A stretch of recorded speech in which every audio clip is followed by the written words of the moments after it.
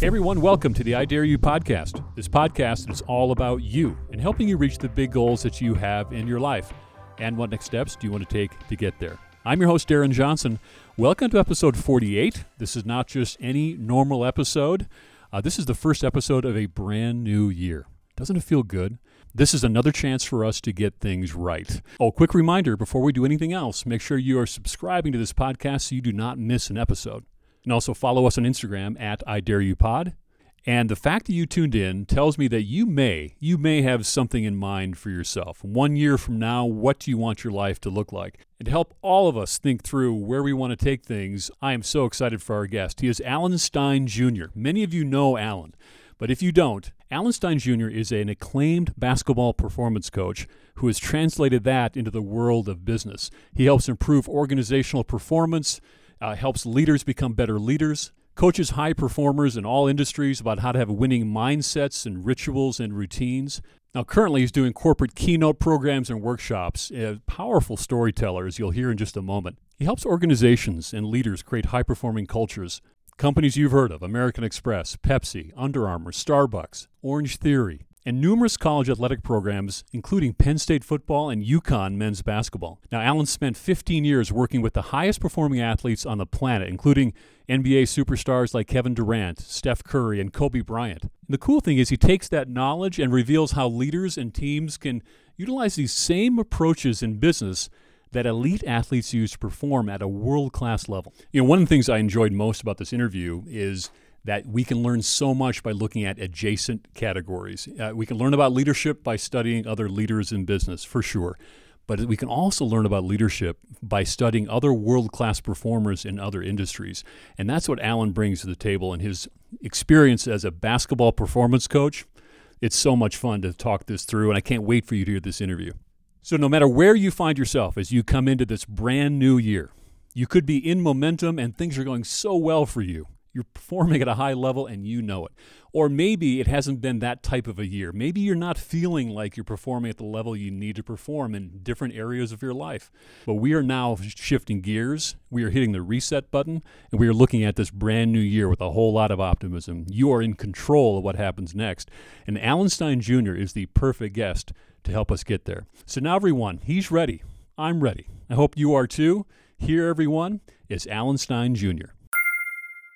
Alan, welcome to the I Dare You podcast. It is really good having you here. Oh, I'm so excited to be with you. I've been looking forward to this since we put it on the calendar.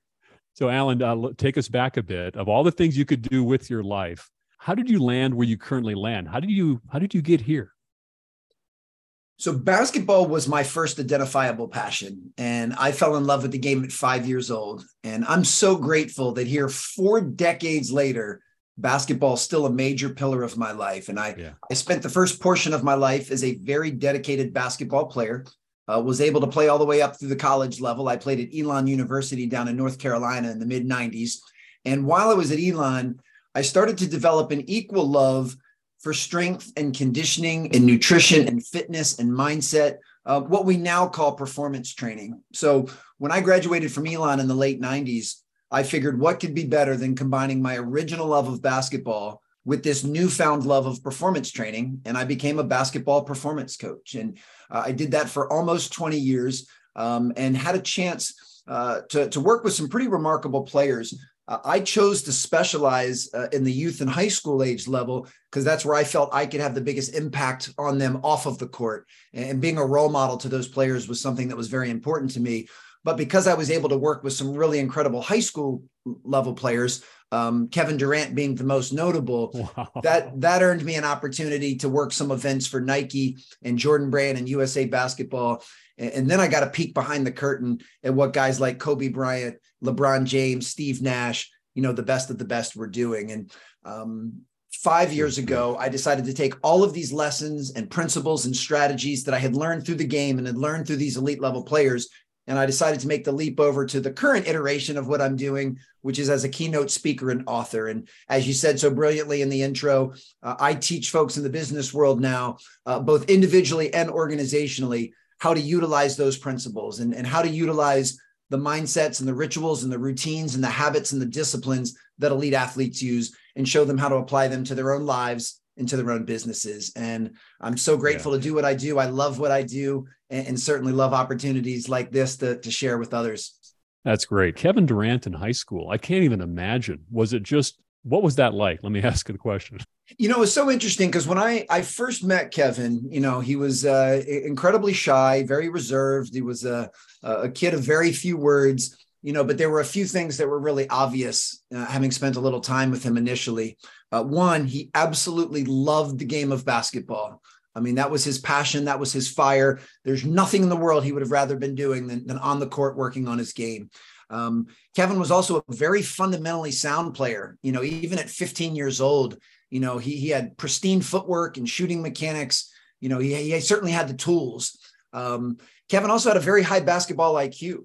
Even at that young age, he understood the game on a cerebral level that would rival many coaches. And the one that we like to joke about even to this day, Kevin was very slight of frame back then. I mean, he's fairly thin now, even in the NBA, but he was even more slight of frame back in high school. So it was kind of obvious to me that the only thing that could prevent this young man from playing the game at a really high level would be lack of strength and power, or if he were to get injured or hurt from his body being too frail. So, as a performance coach, that was music to my ears. I mean, here you've got somebody that's got passion, they've got grit, they've got desire, they've got heart, they've got the tools to be a great player.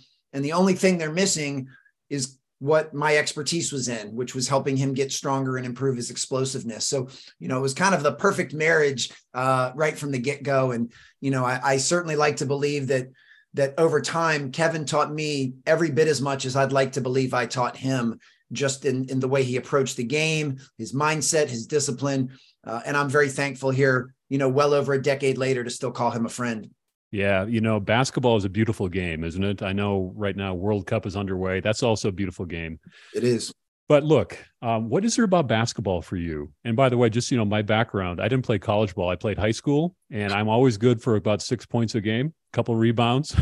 But I love the game. I love the team aspect of it. So this is your life. What is there about this game?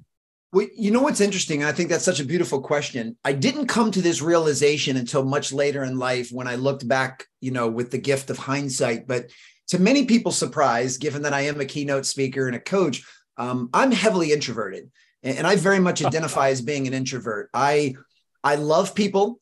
I love being around people. I'm not antisocial by any means, but being around people and speaking actually exhausts me. And really? The way that I refill my tank is through solitude, is through alone time, is through stillness. And looking back, I think one of my major attractions to the game of basketball was it's one of the very few team sports that you can work on the primary skill sets, primarily shooting and ball handling, by yourself. Whether you're soccer and football and baseball, it's helpful to have a teammate, someone to throw and catch with, someone to work on the skills with. But basketball, I could go out to the park. This is the 80s and 90s. So I could bring my boom box with my cassette player, and I could just put on some old school hip hop, which I guess wasn't old school at the time. It was real time at the time. But I could just blast some music, and I could be out at the park for hours just working on my game completely by myself. So that kind of satisfied the introverted side of me.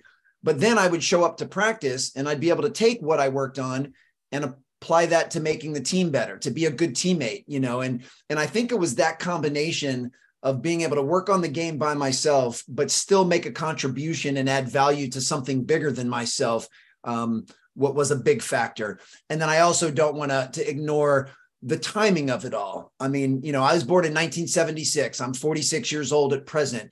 So when I'm coming into my form in middle school and in high school is really when the NBA got set on fire. You've got Michael Jordan, who's the global icon, Magic and Larry got to pass the torch off to Michael Jordan and the dream team. Like basketball just became this just unbelievably attractive sport all over the world. And I think that combination of, Michael Jordan posters in my room, watching the NBA, and then what I mentioned about the introverted side, I think it just created the perfect storm for basketball to be it for me. That is just a beautiful story. So I've got you by about 10 years. So for me, I grew up with Magic and Larry, Indiana State versus Michigan State. I can remember the Final Four and the rivalry between the Celtics and the Lakers.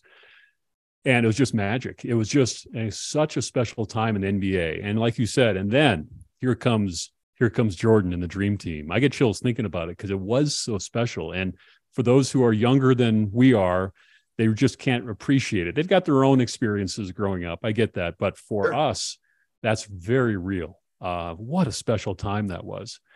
So tell me this, over your years then of experience of working with high performers, the best of the best, what sets them apart that we can learn from? What do they do differently?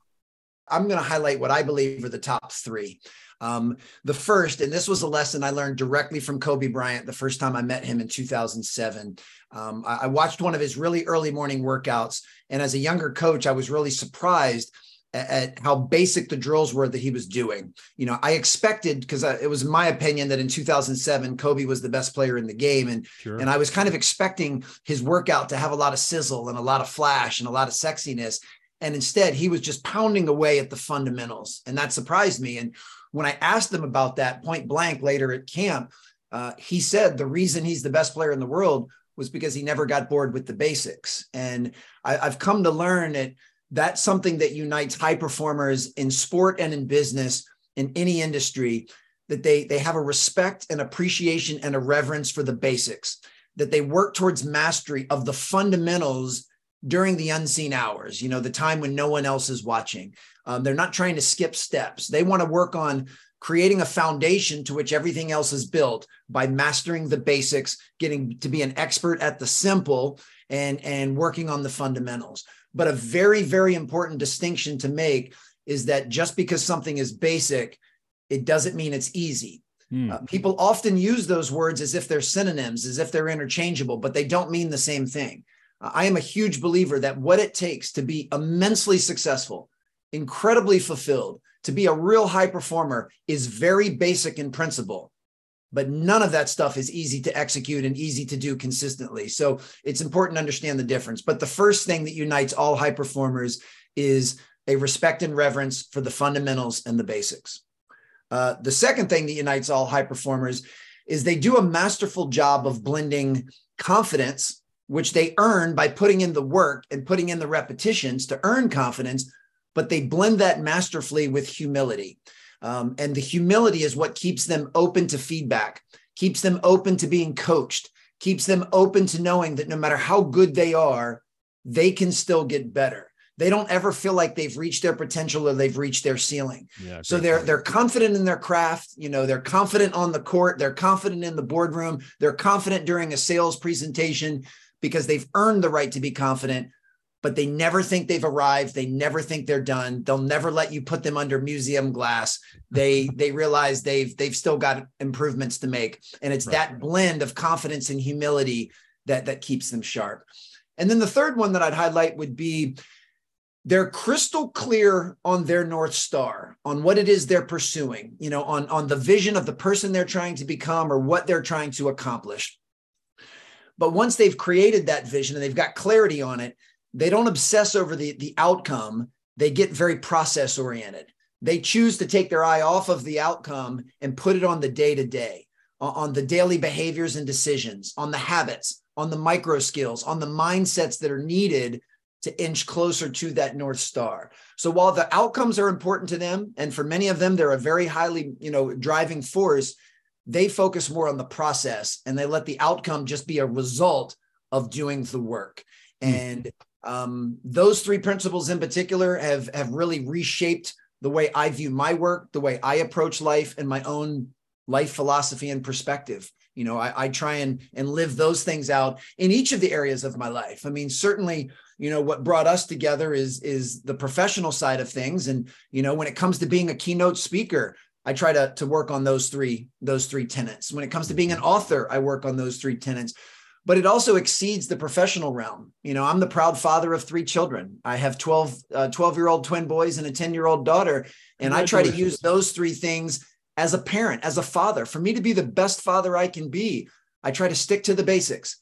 I try to have confidence in my ability to lead my children, but I certainly know that I don't have all the answers as a parent. And I also realize that it's the process. If my goal is for my children to grow up to be happy, well-adjusted, mentally healthy contributors to this world, if that's the goal, then what are the things I need to do on a day-to-day basis to hopefully guide them towards that? So Yeah. I found this framework of these three to be really, really practical, but also immensely helpful.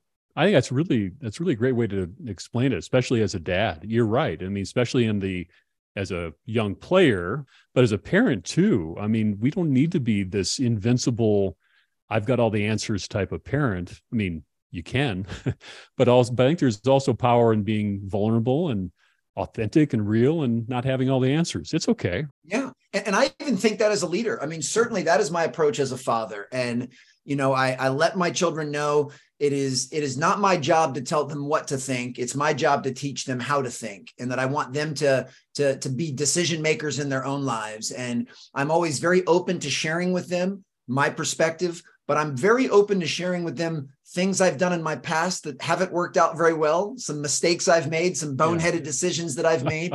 And even in real time, if I say or do something that warrants an apology, that warrants an admission that maybe that wasn't the best way I could have handled this, I'm very open and vulnerable with my children. And I found that actually increases their trust and respect for me and increases our connection. And the beautiful part is, I mean, that's a leadership trait. That's not relegated just for parenting. I believe that, a leader of a Fortune 500 company, it's in their best interest to be appropriately vulnerable, to acknowledge when they don't know the answer, but they're going to find it. To admit when maybe they made a mistake, on the company's behalf that was not the right decision to make, and they own it. They don't blame, complain, or make excuses. They own the fact that at the time, with the information they had, they thought this was the best direction to go. But now, with further information, they realize it wasn't, and they own that. And any high-powered leader I've been around in basketball or business that is appropriately vulnerable has an attitude of extreme ownership. So they're never blaming, complaining, making excuses, or deflecting. And they own the mistakes that they make, apologize when necessary, learn from them, and move to the next play, are usually the most trusted, respected, and connected leaders. Well said. Pretty easier said than done, and pretty rare in today's world, don't you think? Agreed. Yeah. I was invited to attend a leadership retreat probably about a month ago, and a friend of mine had it, and I was invited to come in for a couple hours and participate in it. I was honored to do so. But when I came to this retreat, it was up near Salt Lake City, Park City area, beautiful area. The whole retreat was built around this book, your book, Raise Your Game. And I have to tell you that I read a lot of books. I talk to a lot of people doing podcasts. This is one of the best books I've ever read on leadership. You should be really proud of this. It's called Raise Your Game, High Performance Secrets from the Best of the Best. Alan, it is just jam-packed with story after story, but teaching principles on how to be a better player and a coach and a team member. Where did this idea for the book come from? What was your methodology? Well done. Oh, well, thank you so much. There's no better compliment an author can receive than when someone invests their time and their money into reading your work and they find it enjoyable and beneficial. So I really, really appreciate your kind words. So I personally have a very strong respect and reverence for authors. And I kind of years ago put that on my proverbial professional bucket list, that I'd like to write a book, that if there was any way, shape, or form that I could take some of the lessons that I've learned in life and put them to paper, and someone else would find them helpful, enjoyable, or beneficial, that would be a really cool thing to do, kind of, to be of service to others. But when I made that leap from being a basketball performance coach to being a full-time professional keynote speaker, I figured that was the time to do it. And I figured that was the time because when I just started speaking, I had a lot of ideas, a lot of stories, a lot of lessons, but it was rather disorganized. So writing the book was also a way to help improve my speaking. And, I still believe to this day, had I never even published that book, if that book that you just held up, no one in the public ever saw it, but I still took the time to write it, it would have been worth the effort because it got me crystal clear on what it is that I'm teaching and how it is that I teach it. So I realize how fortunate that I've been in my life to have been around high performers like Kobe Bryant and LeBron James, to have an opportunity to build a relationship with a young Kevin Durant, to learn from some iconic coaches and players. And I realized that I was privy to these things, but a lot of other people weren't. And I believe in being a steward of paying them forward. There's a mantra, and I don't know who said this originally, or I would give them proper attribution, but it's something I've always tried to live by. And that is, a candle loses nothing by lighting another candle. I really enjoyed the process of it. I had fun writing it. I enjoyed the challenge of marketing it and getting it into the right hands, so much so that I ended up doing a follow-up book called Sustain Your Game, which came out this past April. Sustain Your Game. All right. So I've got to check that one out. That's new to me. I knew about Raise Your Game, Sustain Your Game. And the difference is what? Raise Your Game, as you now know, is about what we need to do to reach the proverbial mountain in whatever area of life we're trying to excel. And it's about the climb. But I started to learn there was some nuanced differences between trying to reach the proverbial mountaintop and then being able to stay there for long periods of time, while still having immense joy and fulfillment in the work you do. You know, when I think of all of the qualities that really impress me in high performers, consistency and longevity are two at the top of that list. You know, when I hear of somebody that's been at the top of their field for not just years, but for decades. Right. You know, in basketball, whether it's a LeBron James or, you know, in football, a Tom Brady, in the corporate world, you look at somebody like Warren Buffett, who's, I believe, in his 90s and is still just as relevant today as he's ever been. That really, really is impressive to me. So I was trying to figure out what prevents people from sustaining excellence and performance and productivity for long periods of time, and what prevents people from loving their work every bit as much in year 10 or 20 or 30 that they did in year one. And I came to the conclusion it was three things. It was stress, stagnation, and burnout. So that's really the focal point of Sustain Your Game. If you can learn to manage stress, avoid stagnation, and beat burnout, then you've at least got the recipe for having performed, you know, high performance for long, sustainable periods of time. If I could summarize a bit about some of what you're laying down here, is that from high performers, and for all of us, we know what to do. We know what we need to do, but there's a difference between knowing it and then actually doing it, taking the action that's necessary. If that's true, Alan, if that is a yes, how do we step into action? What do you think? And I will assert that is true. You know, at least it's my truth, that there is a gap between knowing and doing. And I call that the performance gap. It's so funny. So going back to the fact that I was kind of raised in the 80s and the 90s, and they always had these PSAs that would come on TV and it would say, knowledge is power. And it's not that that's incorrect, but I find it incomplete, because knowledge in and of itself is not powerful. In fact, in my opinion, knowledge in and of itself is useless. It's the application of knowledge is where we derive the power. It's actually taking what it is that you learn in a book, and when you apply it to your life, that's where you actually reap some benefits. You know, you can't see it now because it's on the other side of the camera, but I have two pretty large bookshelves with tons of books that I've read and some books that are in the on deck circle that I will read.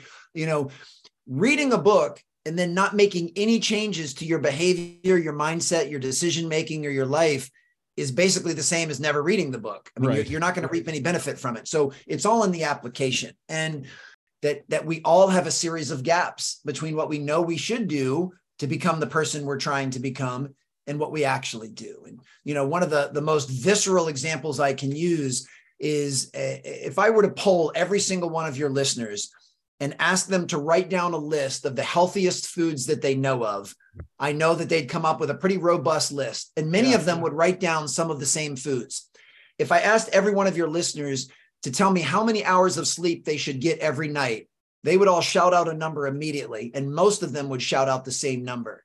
And then if I asked your listeners, can you kind of etch out a weekly workout program or a weekly fitness program, or just how you should keep your body active? You don't have to submit it to Men's or Women's Health, but just roughly how many days a week should you do something, how long each time, and what are some examples of things you should do? I have zero doubt that every single one of your listeners would be able to do those three things brilliantly. Yes.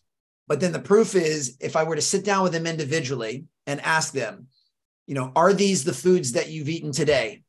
Is that the amount of sleep that you got last night? And when was the last time you did one of these workouts? We would start to see some gaps. We would start to see some people that know what they should do for their own physical well-being, but they aren't doing it. And I don't use that as an example to call anyone out. I certainly don't say it to shame or guilt anybody. I only say it to highlight the fact that in most cases, we know what to do. We're just not doing it. In the spirit of transparency and vulnerability, the physical wellness and the fitness side has always come very natural to me because I've always identified as an athlete. So I have eaten clean and gotten adequate sleep and worked out consistently for my entire life. That one is easier for me than maybe for some other people. But if you were to look at my financial well-being, for the first 40 years of my life, I made some really poor financial decisions. I got myself into a few pickles financially, and I definitely did not exercise the discipline that I knew I was capable of when it came to my financial situation. Now, I'm very thankful that over the last few years, I've been able to kind of course correct, and I'm on a much better path now. But I'm only saying that because even when I was making poor financial decisions, it wasn't because I didn't know better. I simply wasn't doing better. In fact, when I hired a financial coach, a wealth advisor to help me, every single thing he was telling me to do to course correct were things I already knew that I should have been doing. He just held me accountable and held me to a standard to make sure that I would start to do them. And it's part of the human condition. So if anyone listening, if you have some performance gaps, don't feel bad. Don't feel shameful or feel guilt. Be proud of the fact that you're aware of it now and you can start to make some changes. Well, Alan, thank you for sharing that. Look, everybody, everyone's got these performance gaps. We all do. And I know for me, here's what I need. And I do. I know myself so much. I'll let myself down between the knowing versus the doing. I will let myself down all the time. So I do need, I have an accountability partner, Alan, for exercise, a personal trainer. But part of the reason why I pay good money for that is that because I don't want to let him down, I'll go to the gym. But that's what I need to do in order to do it.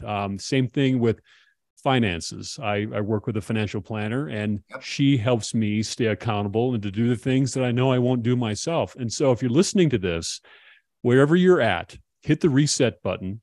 No shame in this, and just think about this performance gap that Alan is laying out here. We've all got them. Yeah, absolutely. I'm so glad that you shared that.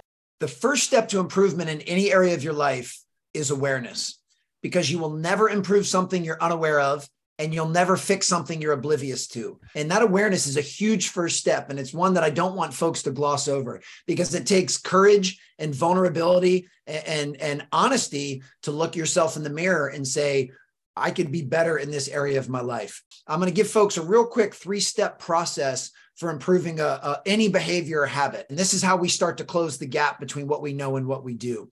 The very first step is I just want you to pick one singular behavior or one singular thing that you do to change. I don't want you to try to change multiple things at once. Don't clean out your entire pantry, hire a nutritionist, buy a Peloton bike, and get a year subscription to the local yoga studio. Just pick one thing. Say every single morning, I'm going to go for a brisk walk for 30 minutes. It's been proven through research that as human beings, when we have singular focus, we get a much better return. There was a gentleman named John Berardi, who started a company called Precision Nutrition. And he did an expansive study, and he found that when folks tried to change one singular behavior at a time, they usually had a success rate of around 85%, which is really good. Then in the second group, where he had folks try to change 2 behaviors at the same time, so they kind of split their attention, their rate of success dropped down to 40%. So less than half just by diverting their attention in 2. And then in the third group that tried to change 3 behaviors at the same time, their percentage of success dropped down to about 4 or 5%. Unbelievable. So you go from 85% to about 5% just by splitting your focus into 3 as opposed to 1. Step number 2 is make a commitment to yourself to do that thing, or depending on what it is, not do that thing for 66 straight days. The research is kind of all over the place when it comes to habit forming, but the best research that I've seen says it takes about 66 days for the average habit for you to start to groove a new behavior. It's just a hair over 2 months, which means it's challenging enough to make it a stretch, to make it kind of difficult, but it's also realistic and it's doable. If I were to tell you that in order to change a habit, you need to do this every day for the next 6 years, No, you'd most likely give up before you even started because it just sounds too overwhelming. I wouldn't start. So 66 days is kind of that sweet spot that I think is doable, but challenging. Mm-hmm. And I'm old school. I like to print out an old paper calendar and take a big red Sharpie. And every day I do the thing that I say I'm going to do. Let's say go for a 30-minute brisk walk. I put a big red X on the day on that calendar. Feels and I good. tell you what, there are very few things in this world as satisfying as putting that big X on and starting to see a chain of red X's accumulate. It's a really satisfying feeling. And then to your point, which you said with so much insight and beauty, you need to keep the spotlight of accountability on yourself. And you do that by either recruiting or hiring accountability partners to hold you to what you said you were going to do. Now, this could be in the form of paying a financial advisor or a personal fitness trainer, or it could simply be telling your spouse, your adult children, a couple of coworkers, and somebody from your church, hey, I've promised myself that for the next 2 months, I'm going to go for a brisk walk. Will you please check in with me every day to ask me if I did it? Will you just send me a quick text message and ask me, where did I go for my walk? How long did I walk? Did I listen to a podcast? Did I do it on the treadmill or did I do outside? Like, just check in with me. And it's just a quick text message just to hold me accountable. And it has been my experience. If you have a singular focus and you pick one, you look in the mirror and you commit to yourself to getting 66 red X's, and you get people that love you, care about you, and want to see you happy, hold you accountable, you got a great chance at making that habit stick and changing that behavior. And then the beautiful part is at the end of the 66 days, you just start that process again. And we're never done. We're always under construction and we're always works in progress. So now roughly every 2 months, you're going to be adding a positive habit or removing a negative habit. Within a year's time, if someone were to commit to this in 2023, they will almost be a different human being by the end of that calendar year, because they will have added 3 or 4 positive habits and maybe removed 1 or 2 that they would lead completely different lives. Okay, Alan, I love this. And if I think about the portfolio of things in my life that are most important, in fact, those who are listening in, I invite you to do the same exercise with me. Ready? Physical, mental, financial, spiritual, career, relationships. Just a quick mental scan there. I've got a performance gap that I would like to be able to address in each and every one of those. I'm not at that world-class level in any one of those areas. And I will tell you, it's very easy to have negative self-talk or shame come in. And a message to everyone, don't go there. Some of the most damaging things we can do to ourselves is when we look at the goals that we are not reaching or the performance gap and we turn that into shame. That can really impact our mindset and then our behaviors. And let's not do that this year. What Alan is laying out here is something really simple that we can do. But Alan, it is simple, but it is not easy, is it? But none of this is easy. Even the formula that I just gave you is basic, but it is not easy to do. You'll still have trouble having singular focus because you'll want to change multiple things at once. Even when you promise yourself you're going to do it for 66 straight days, on the 13th day when it's raining and it's windy outside and you don't feel like going for a walk, the human being in you is going to pull the covers back over your head and you're going to skip that day. Yes. And many people won't have the courage to ask the people that they love to hold them accountable because they're fearful that they'll let them down. So even though it's basic, none of this is easy. But if you're willing to do the hard work, you're willing to do the heavy lifting on the front end, you can absolutely change your behaviors. That's probably the best description I've heard, though, of how to change your life in 66-day increments. I mean, your life is different. Your life will be different. And everyone listening, think of that, what your life might look like at the end, this time next year, just by doing what Alan laid out there. Really, really powerful. Alan, what would be the best way to stay in touch with you and all the cool things that you're doing? How should we follow you? Well, the main hub is my website, which is alansteinjr.com. And that has information on my keynote programs and workshops. So if anyone listening feels like it add value to your retreat, to your all hands meeting, your sales kickoff, or anything you do professionally, it'd be my honor to serve. And that's alansteinjr.com. I'm very accessible on social media. I'm at Alan Stein Jr. On Twitter, LinkedIn, Facebook, and Instagram. So shoot me a DM if you've got any questions or if you've got something you want to share. And then, of course, I've got the books, Raise Your Game and Sustain Your Game, which can easily be found on Amazon or Audible or wherever you get your books. And would love to keep the dialogue going. So yes, anyone listening, if any of this resonated, please shoot me a DM and we can keep the conversation flowing. You're talking to the vast I Dare You podcast audience. Give us your I Dare You challenge for us. If we want to change our life and have a better life, what advice, what challenge would you have for us? So I've mentioned a couple of times I'm 46 years old. I have a crystal clear vision of the man I want to be 20 years from now, the 66-year-old Alan. Now, I fully acknowledge that time is not promised, tomorrow is not guaranteed, and there's no promise or guarantee that I'll live to the age of 66, but I take very good care of myself. So barring something unforeseen and uncontrollable, I don't see why I won't. Right. So without getting too granular, I want the 66-year-old Alan to be physically, mentally, and emotionally fit. I want the 66-year-old Alan to have a strong, deep connection with his children, his family, his friend, and his clients. And I want the 66-year-old Alan to be doing work he considers meaningful and in service of other people, making a contribution to the world. So that's the man that I'm striving to become.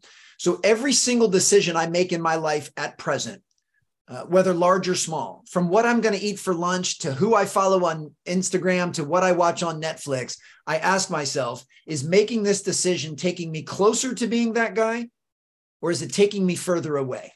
And every single day of my life, I try to accrue as many decisions as possible that take me closer to being that guy. Now, I'm not aiming for perfection. And spoiler alert, I'm not batting 1,000. But if most of the decisions that I can make over the course of a day take me closer to becoming that guy, then if I'm around 20 years from now, I don't want anyone to be surprised that that's the man I will have become.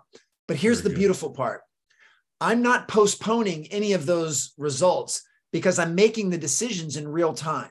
And I certainly hope this doesn't sound like it's lacking humility, because it's coming from a place of graciousness and gratefulness. But right now at 46, I am physically, mentally, and emotionally fit.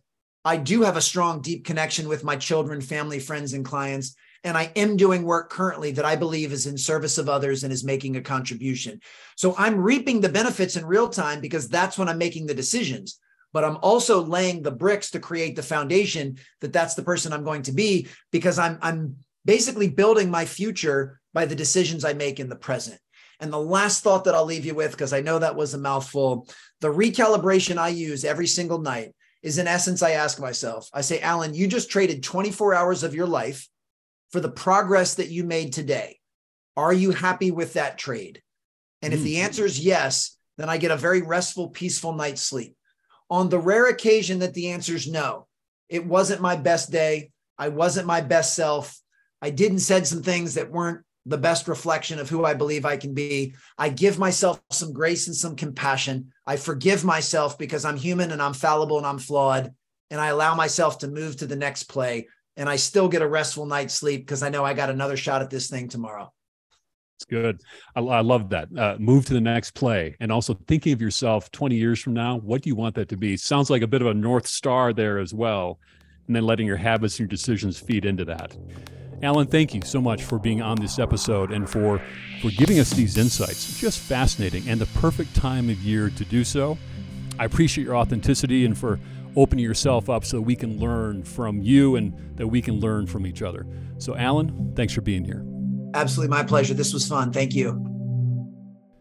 Okay, that is Alan Stein Jr. What a way to start the new year, don't you think? He gave us so many things to consider and think about, and I think the takeaway for me is, what is that one thing? What's that one new habit I'm going to be focusing on?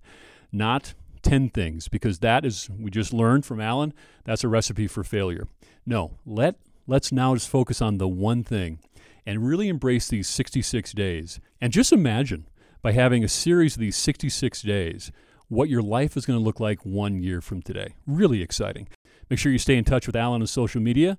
Also, stay in touch with me on Instagram at IDareYouPod. There you're going to get exclusive insight onto this podcast and content you're not going to see anywhere else. You can also follow me on Instagram at DarrenJohnson1. You can also stay connected with me at www.idareyoupod.com. So now that you've listened to the episode, I invite you to share with family and friends. This is one of those episodes that can really have a profound impact on others. So whoever you're thinking of right now, share it with them. I want to thank you for listening. 2022 was an incredible year, and I'm really excited where 2023 is going to take all of us. This is going to be our best year yet. So 2023, here we come. I'll see you next week on the I Dare You podcast.